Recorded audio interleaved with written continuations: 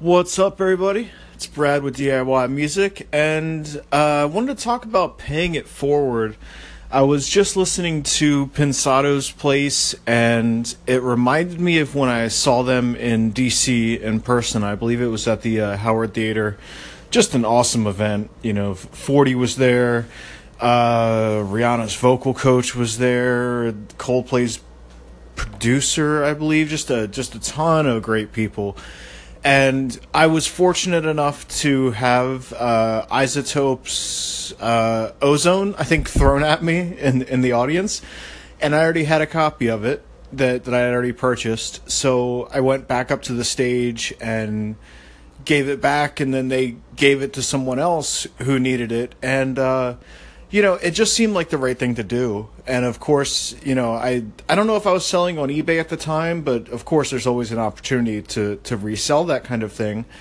But in the spirit of music and giving back and everything, it just hit me. It was like, I wonder about the person that received that. Sometimes they're just like, oh, I don't know who the person was, but I hope that they're doing some cool stuff with the Ozone copy that they got from me, I guess. And and any opportunity that you may have to do that, big or small, I think is just so cool.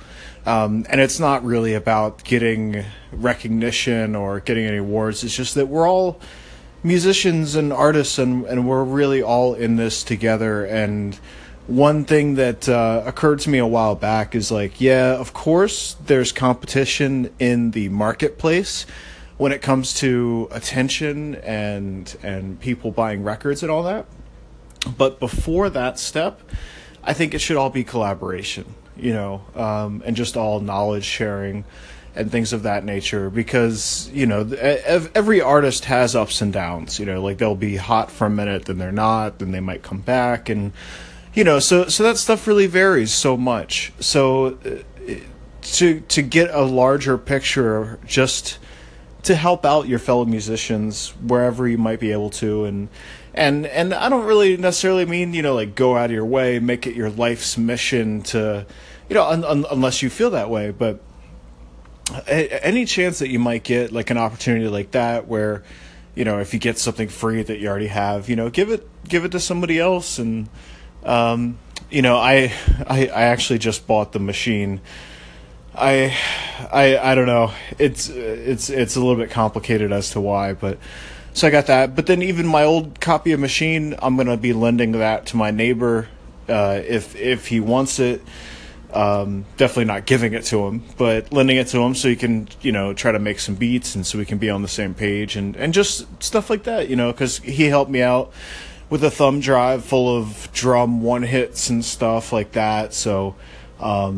And just for the record, I don't pirate any software or anything. So that was another thing that's been on my mind when I heard somebody pirating software, and I was like, the first thing that came out of my mouth was just, man, that's our family. Like, those are our brothers, and sisters, other people that are making these plugins at company, even if it's a company and this and that, like, these are other musicians that have dedicated their life to, making plugins and coding and all that stuff so that we can then make our great music.